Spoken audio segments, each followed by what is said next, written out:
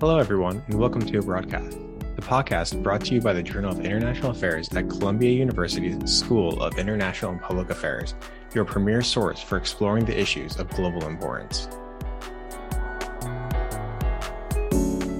My name is Chris Smith, your host for our broadcast, and here with me today to introduce our guest is Catherine Yusko, our co-host for today's episode. Catherine, welcome to the podcast. Hi, Chris. Thanks for having me. Today, we'll be exploring a case study in solving seemingly intractable conflict, the Colombian peace process.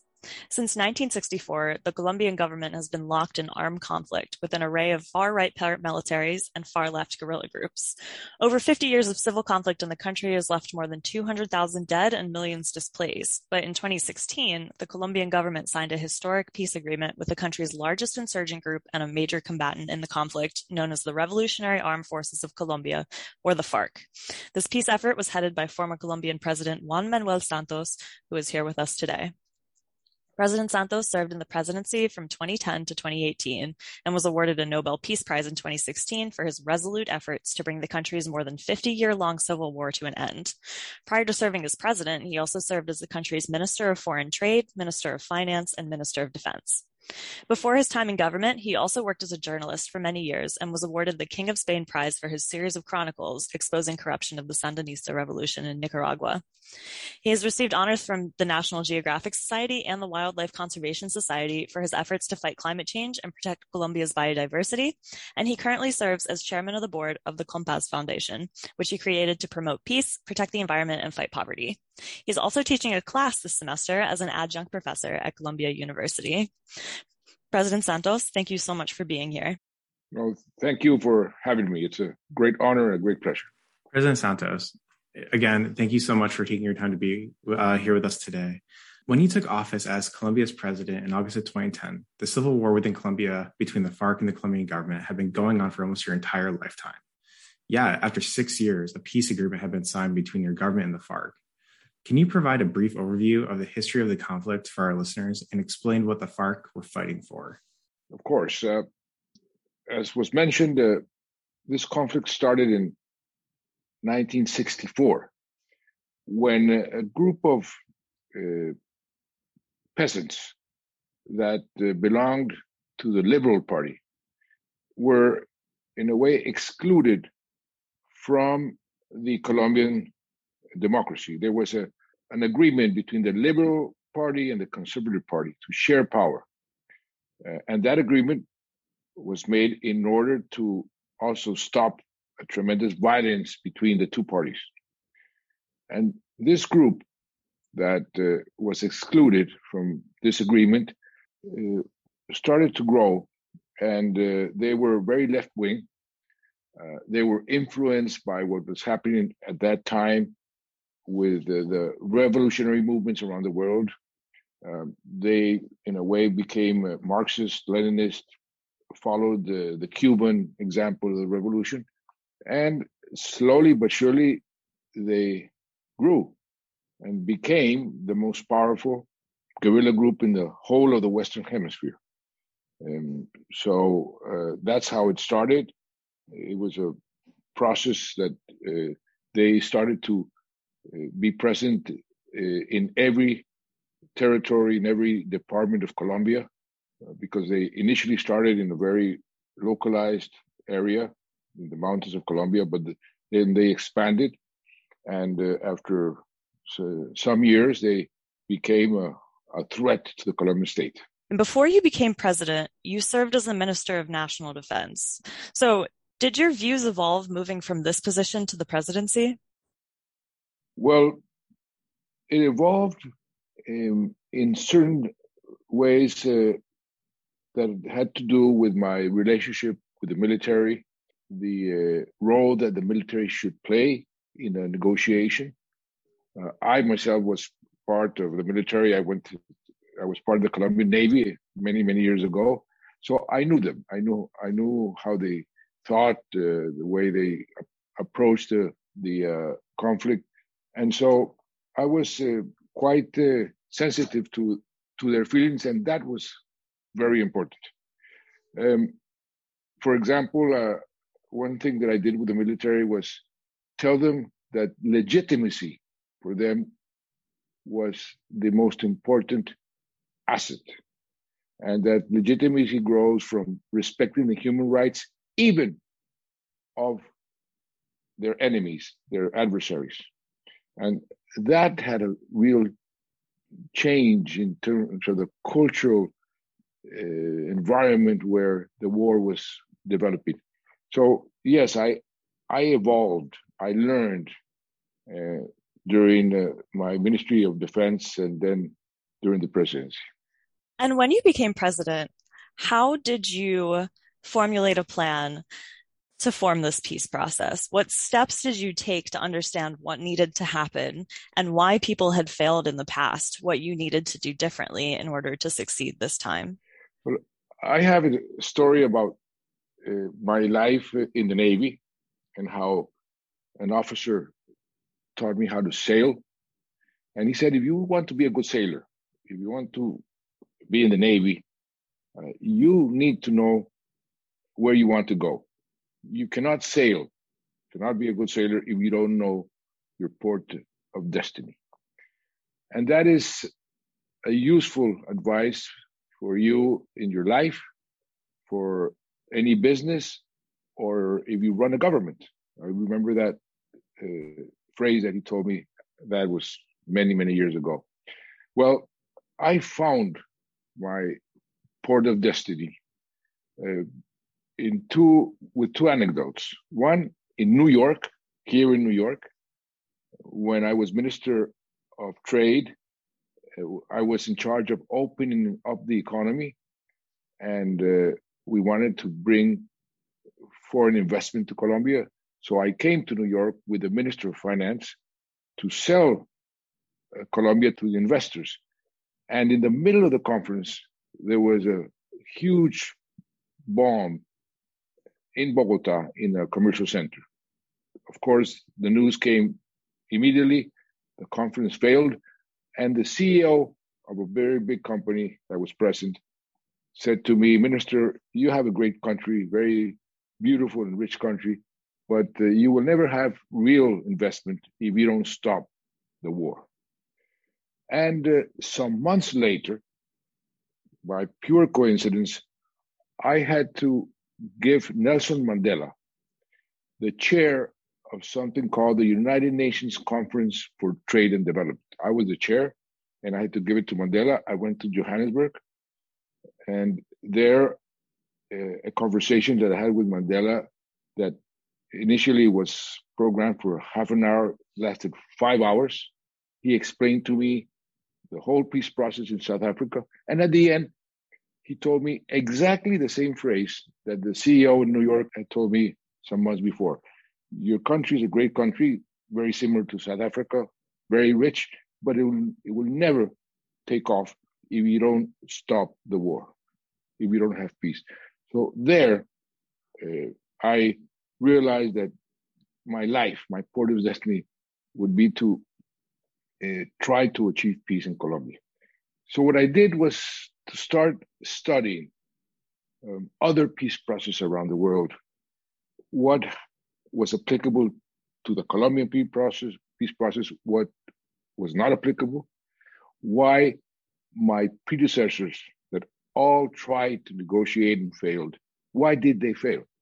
And so it was a process of trying to extract experiences from within the country and from outside the country to create the conditions necessary for a successful peace process.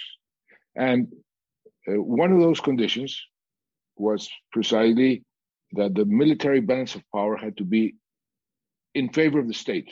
If the guerrillas think that they can win through violence, they will never negotiate in good faith. And I had the opportunity as Minister of Defense before being president of creating that condition.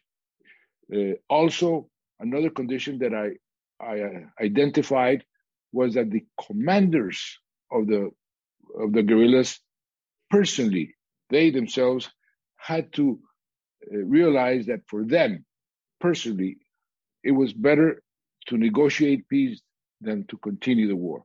That condition I also was able to create during my Ministry of Defense by making a complete overhaul in the intelligence of the armed forces and of the state, with the help of the CIA, with the help of the MI6 in Great Britain, with the help of the Mossad in Israel. And through this overhaul of the intelligence, when I was Minister of Defense, we started to hit the higher command of the guerrillas. And that was very important. And the third condition that I identified was that in any asymmetrical war in today's world, you need the support of the region and, if it's possible, of the international community, but especially of your neighbors. Why did Afghanistan was so difficult? Because a peace process never had the support of all the neighbors. And you see that in Ethiopia or in Somalia or wherever. All asymmetrical wars need the support of the neighbors in order to have a successful peace process. So when I became president, the first thing I did was to reach out to especially a person with whom I had no relations. I was very antagonistic with Chavez in Venezuela, but I needed him. I needed his participation in the peace process. So I said, well, let's make the same peace that President Reagan and Gorbachev did when they agreed to decrease the arsenal of nuclear warheads. And I use that example that you and I are very different. I will never be Bolivarian revolutionary. You will never be a liberal Democrat, but we can work together for an objective that will benefit both of us, peace in Colombia. And he said yes, and he helped me. So that's how I created the conditions to have a successful peace process. I also did something that was quite controversial at that time, but then it worked out very well. I brought in some international advisors that had hands-on experience in peace process. I brought in the chief of staff of the British Prime Minister, who had been the chief negotiator in the Northern Ireland peace process, as my personal advisor. I brought in the commander of the Salvadorian guerrillas, who was chief negotiator for the guerrillas in the Salvadorian peace process. I brought in a former minister of foreign relations of Israel, who had been sort of the architect of the Camp David agreement between Israel and Palestine. I brought in a professor from Harvard to help me with the theory of negotiations. So that was very important. But I also brought in as negotiators two generals, the most prestigious generals in Colombia, one from the police, one from the army. And that was one of the reasons why my predecessors had failed. They had not taken into account the armed forces, and the armed forces immediately had become spoilers of the process. But I brought them in because I knew that they were interested in peace, because my predecessors, with a wrong image of the armed forces, thought the armed forces were against peace. They wanted to continue the war because they have more budget, more power. I knew that that was not the case. And I used with them a phrase of General MacArthur.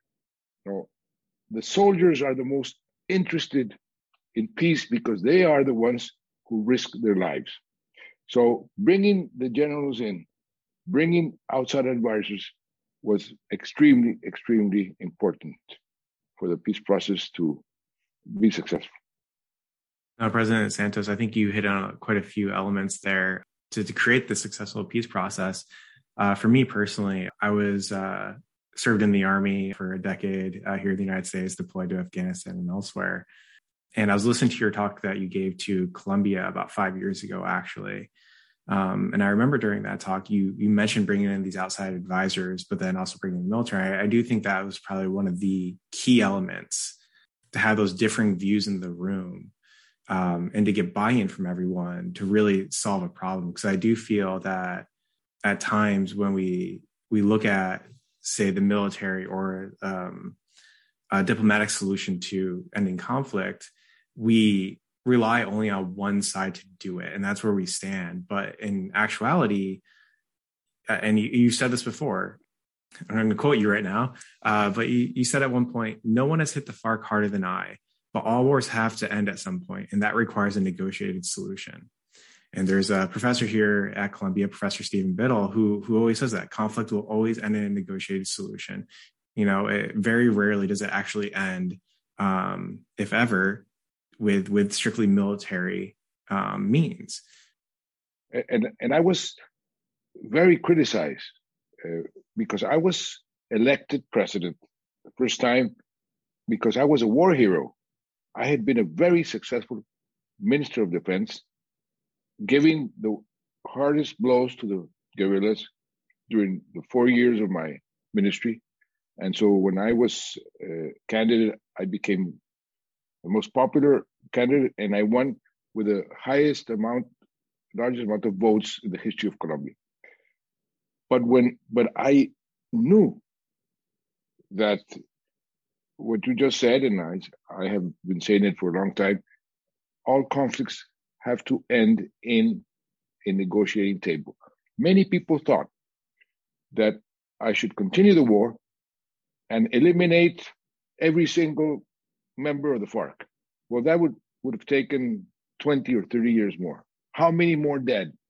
So I knew it had to be in the negotiating table, but we had to create the conditions. And they warned me, listen, when you sit down with your former enemies, you will be called a traitor because people elected you as a war hero. And that happened. But somebody told me something that I think is a very good lesson. Somebody said to me, listen, I know that they will criticize you. Many people that have negotiated peace agreements, they've been called traitors, and some of them have been killed. But, many people are telling you, your own ministers, continue the war because you will continue to be a very popular person in Colombia. But at the end of your term, if you think back and you say, I could have solved this problem, I could have had a successful peace agreement, would you go to your grave with your conscience clear or not? And that question was a very, very important question for me to be convinced that only the path of negotiation was the correct one, even if it was unpopular at that time. And all peace processes have been unpopular at the beginning. Can you talk a little bit about why it was so unpopular? You've spoken in the past about how you centered victims of the conflict in your approach to creating peace.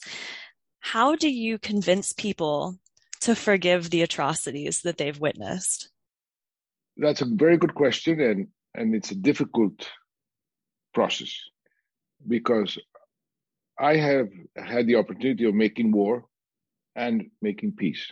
And the first thing I can tell you is that making war is much easier than making peace.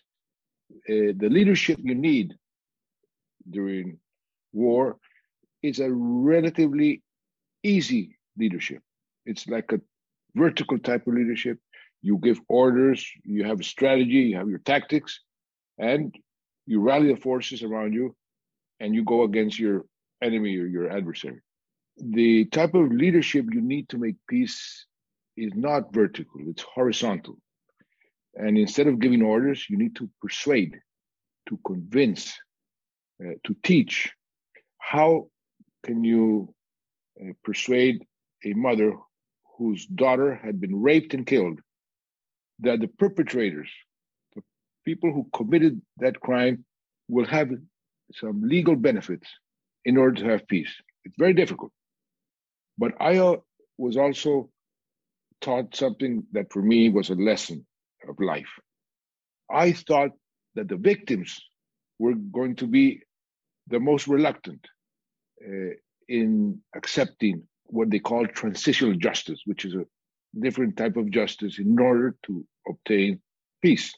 A justice that's more lenient with the perpetrators, justice that is more reparative than punitive. And I thought the victims were going to be the ones that would resist that.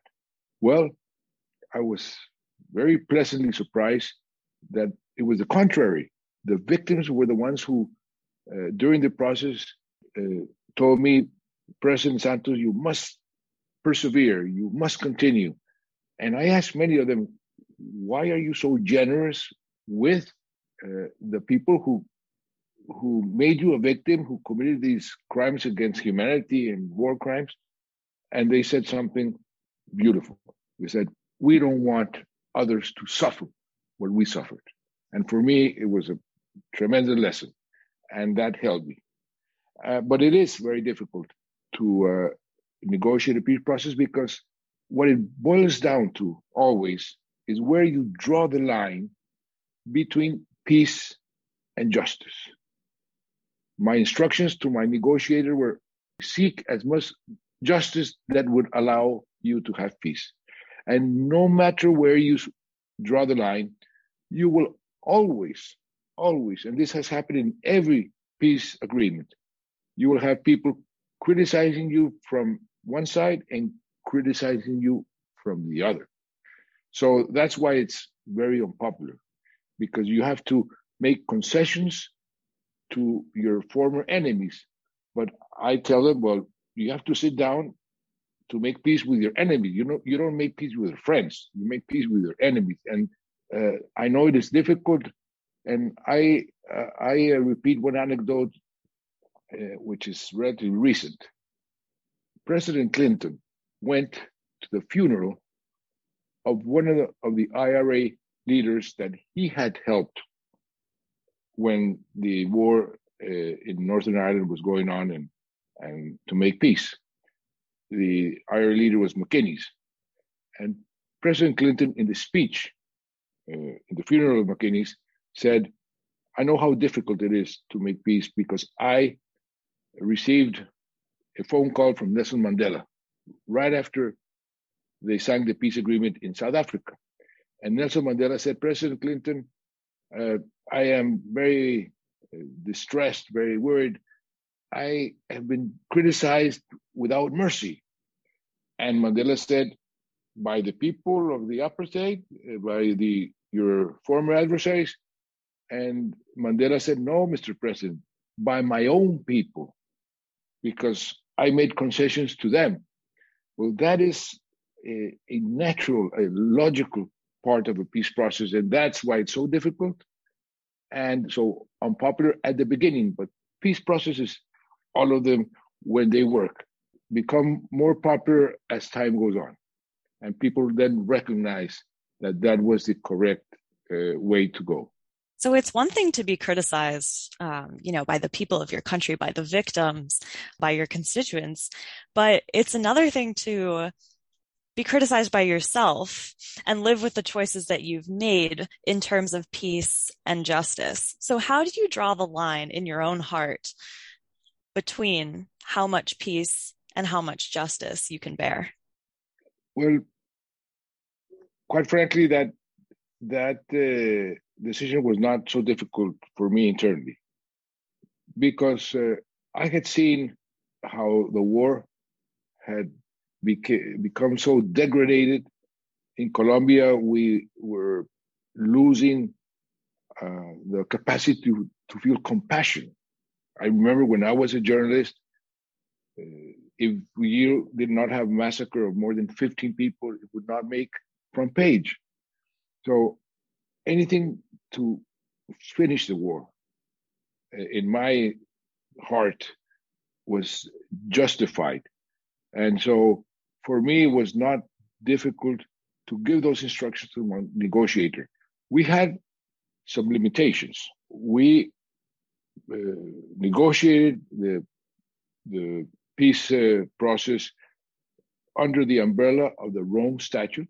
It's the first agreement ever in the history of the world that was negotiated under the umbrella of the Rome Statute, which is an international treaty precisely negotiated to help in the resolution of armed conflicts. And we had also the limitation of our own constitutional court and the Inter-American Human Rights Commission. So we needed to strike a balance and, in a way, comply with these three limitations that we had. And so anything within those boundaries was acceptable to me, and that's what we did.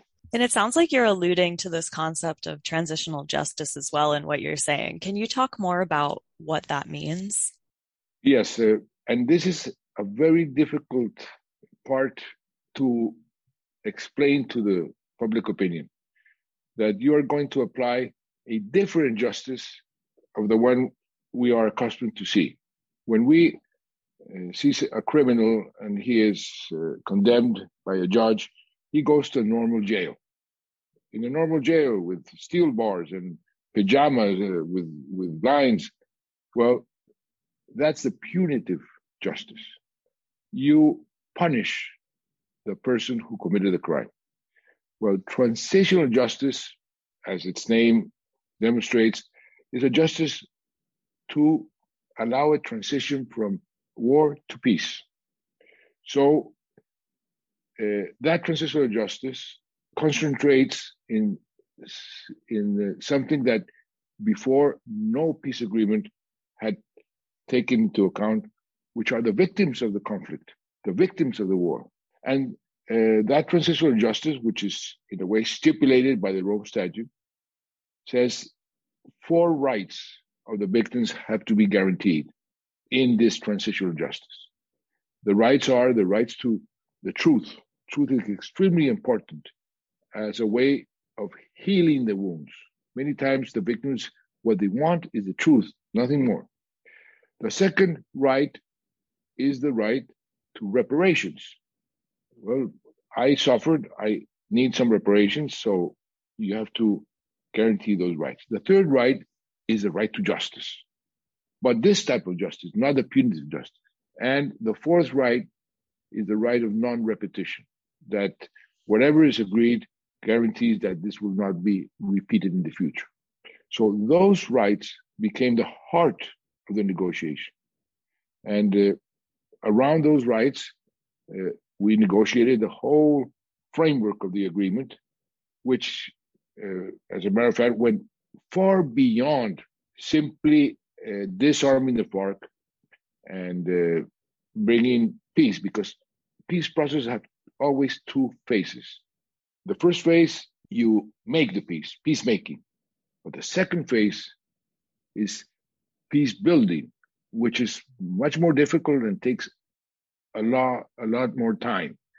Peacemaking is when you make a deal, you apply what is called DDR, disarmament, demobilization, and reintegration of the insurgency into civil and democratic life. The other phase is reconciliation. That is much harder because it needs to heal the wounds of 50 years of war. And that takes a long time. I make the analogy of building a cathedral, brick by brick, very carefully, persevering, and keeping your objective always in mind. And that's where Colombia is right now after 5 years of signing the agreement. I fully agree with you that the demobilization, disarmament, and reintegration is a key component of ending conflict, because when someone has been at conflict, it's very difficult sometimes to bring them back from conflict. You know, just the way you feel, the way you look at things, tenseness, stress, you know, those build up over time. One thing I have found is, you know, in the veteran community here at Columbia, I was just talking with my friends who have served and sharing stories about different events as they occur, you know, has been very cathartic for myself. Do you have any stories about people or how individual, either members of the military or from the FARC or, you know, civilians that have been impacted, you know, have you seen them sharing their stories as like a healing process? Oh, many stories. I will tell you one that probably had the biggest impact with me. This is this lady. Her name is Pastora Mira. She's from the Coffee region in Colombia. Her father and mother had been killed. Her 2 brothers had been killed.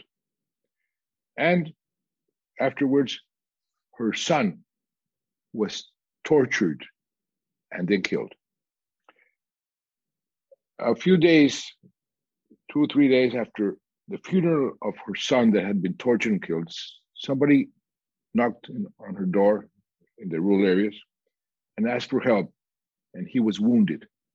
She brought him in and put him in the bed of his former son, who had just been killed, and cured him.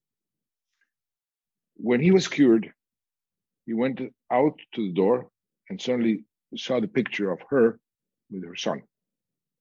And he saw that, looked at her, and she says he dropped to his knees and started crying and saying, "Don't tell me, please, that is your son."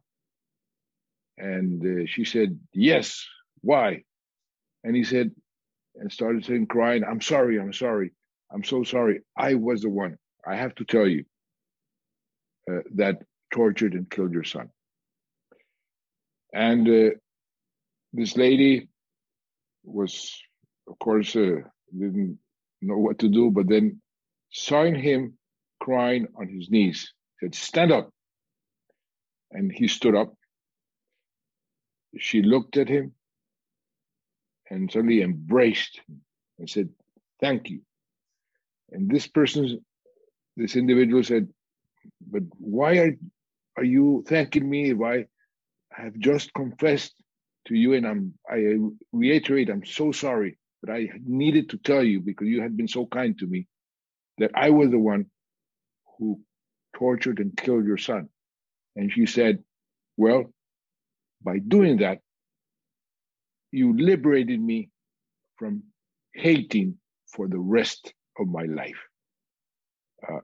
I thought that was a beautiful story of how important the truth and how important, for example, recognizing your crimes is in the process of healing, in the process of reconciliation. And I bring this as an example and use another example of a professor of the University of California, great writer, Jared Diamond. He went to Colombia and he said, it's so important to recognize and to ask for forgiveness that, for example, today, why do you think Germany has good relations with the countries that were oppressed and where Germans committed such atrocious crimes like Poland? Why do they have good relations? And why does Japan, after the Second World War, does not have good relations with their neighbors, with South Korea, with China? Well, the difference lies in that the German Chancellor in 1970, Willy Brandt, went to Warsaw, and in the middle of the most important plaza, knelt down and asked for forgiveness and recognized what the Germans had done in Poland. And that, in a way, smoothed and helped the reconciliation. The Japanese never did that. They never apologized, and they never recognized their crimes, the war crimes and crimes against humanity. So the relations today, 60 years, 70 years afterwards, are very different in Germany with their neighbors and in Japan with their neighbors because of that. And Mr. President, I think that what you said about healing and being free from hatred is really important, especially considering that even today, there are a number of conflicts that are still going on that people have tried time and time again to solve and have just been unable. And so these conflicts have been labeled intractable. I have a background in Middle Eastern politics and security, and I've spent a lot of time researching the Israeli-Palestinian conflict, for example, which many people are convinced simply cannot be solved in a peaceful way. And so I wonder, the Colombian conflict has also been labeled intractable, but yet you were able to bring a peace process and bring parties to the table. So what lessons can other peacemakers facing these unsolvable conflicts learn from your experience? First, that there is no unsolvable conflicts. Every conflict, if there's the will of both sides and the correct conditions, every conflict can be solved. This is the first lesson. As you say, when I talked about the possibility of having a peace process, everybody said, that's impossible. Everybody has failed. Don't try it. And we did try it, and we were successful. There are many elements there. One of the first things that you need to recognize, and I did that when I was waging war, is that your enemy is not your enemy, but your adversary. What does that mean? That was a lesson that a general, former commander of the Colombian army, gave me when I was Minister of Defense. He went to my office. He was a friend of my father. And he said, I know that you want peace. You are going to be a very successful Minister of Defense because you know how to make war. And what you're doing with the intelligence, that's exactly what it has to be done. And what you're doing about legitimizing the armed forces with the communities, that's exactly what has to be done. But treat the FARC not as your enemies, but as your adversaries. And I asked him, and what is the difference? And he said, it's a great difference. The enemies you eliminate, the adversaries you beat, but the adversaries, you're going to have to live with them for the rest of your life. Treat them as human beings. They have mothers. They have children. They have the same sentiments that you and I have. Think of them as human beings.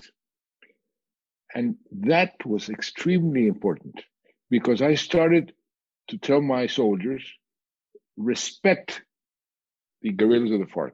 And at the end of my ministry, I remember many of the officers when they gave me the results of different battles, they said they were 10 guerrillas that were injured and they're already in the hospital. Before I came to the ministry, those 10 guerrillas would be dead.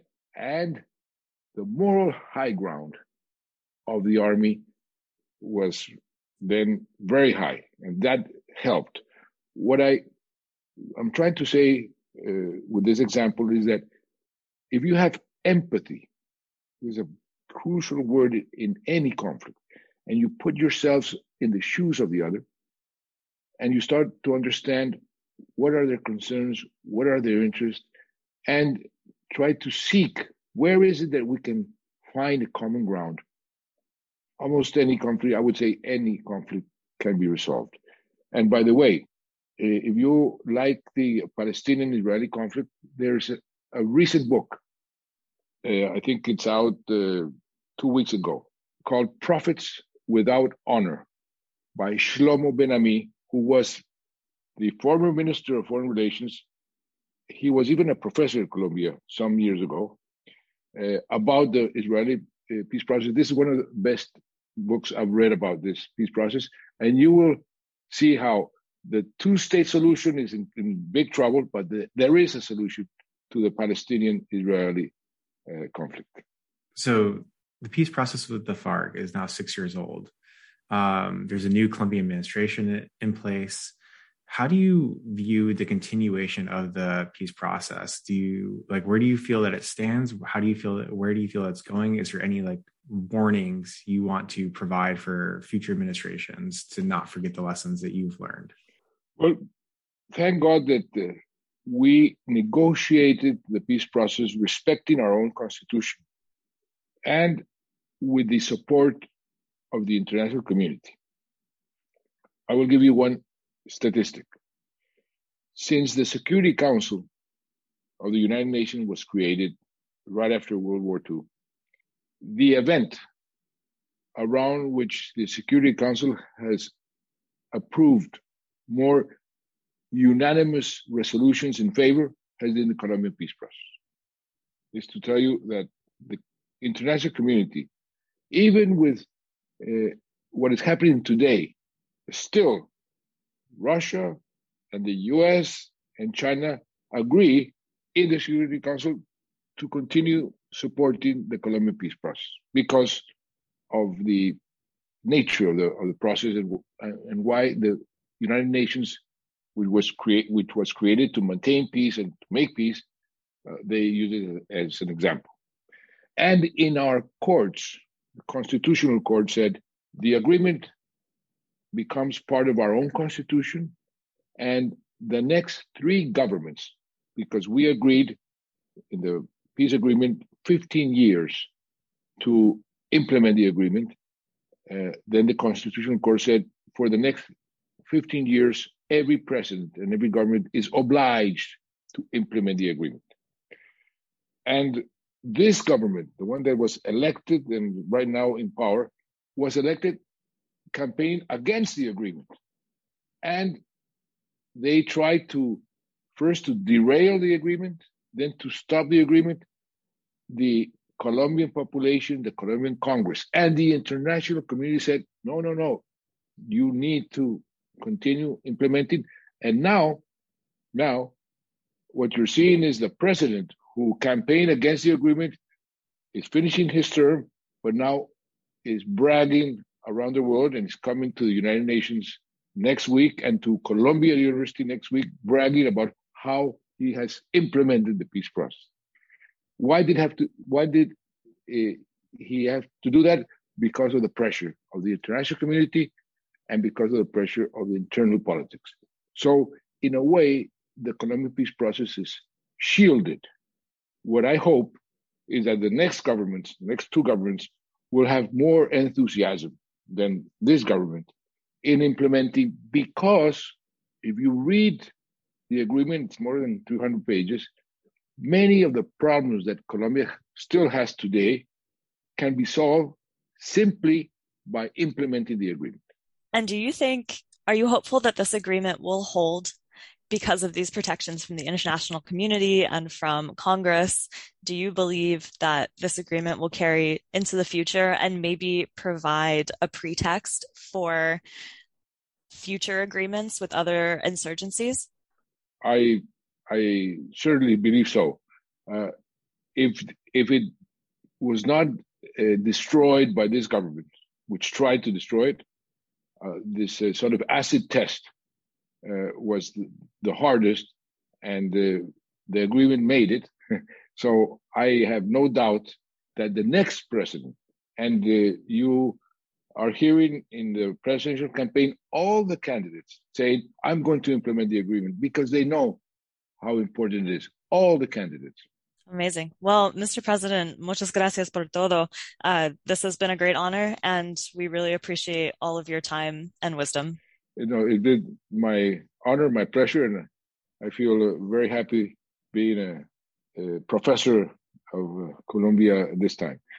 President Santos, thank you so much, and we really appreciate your insights on the Colombian peace agreement.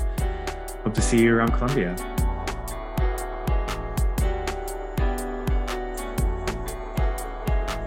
If you enjoyed today's episode and would like to hear more from our experts, please share the podcast with your friends and post about it on social media. You can subscribe to a broadcast on Spotify, and if you want to catch all the latest from the Journal of International Affairs at Columbia University, you can follow us on Instagram and Twitter at Columbia JIA.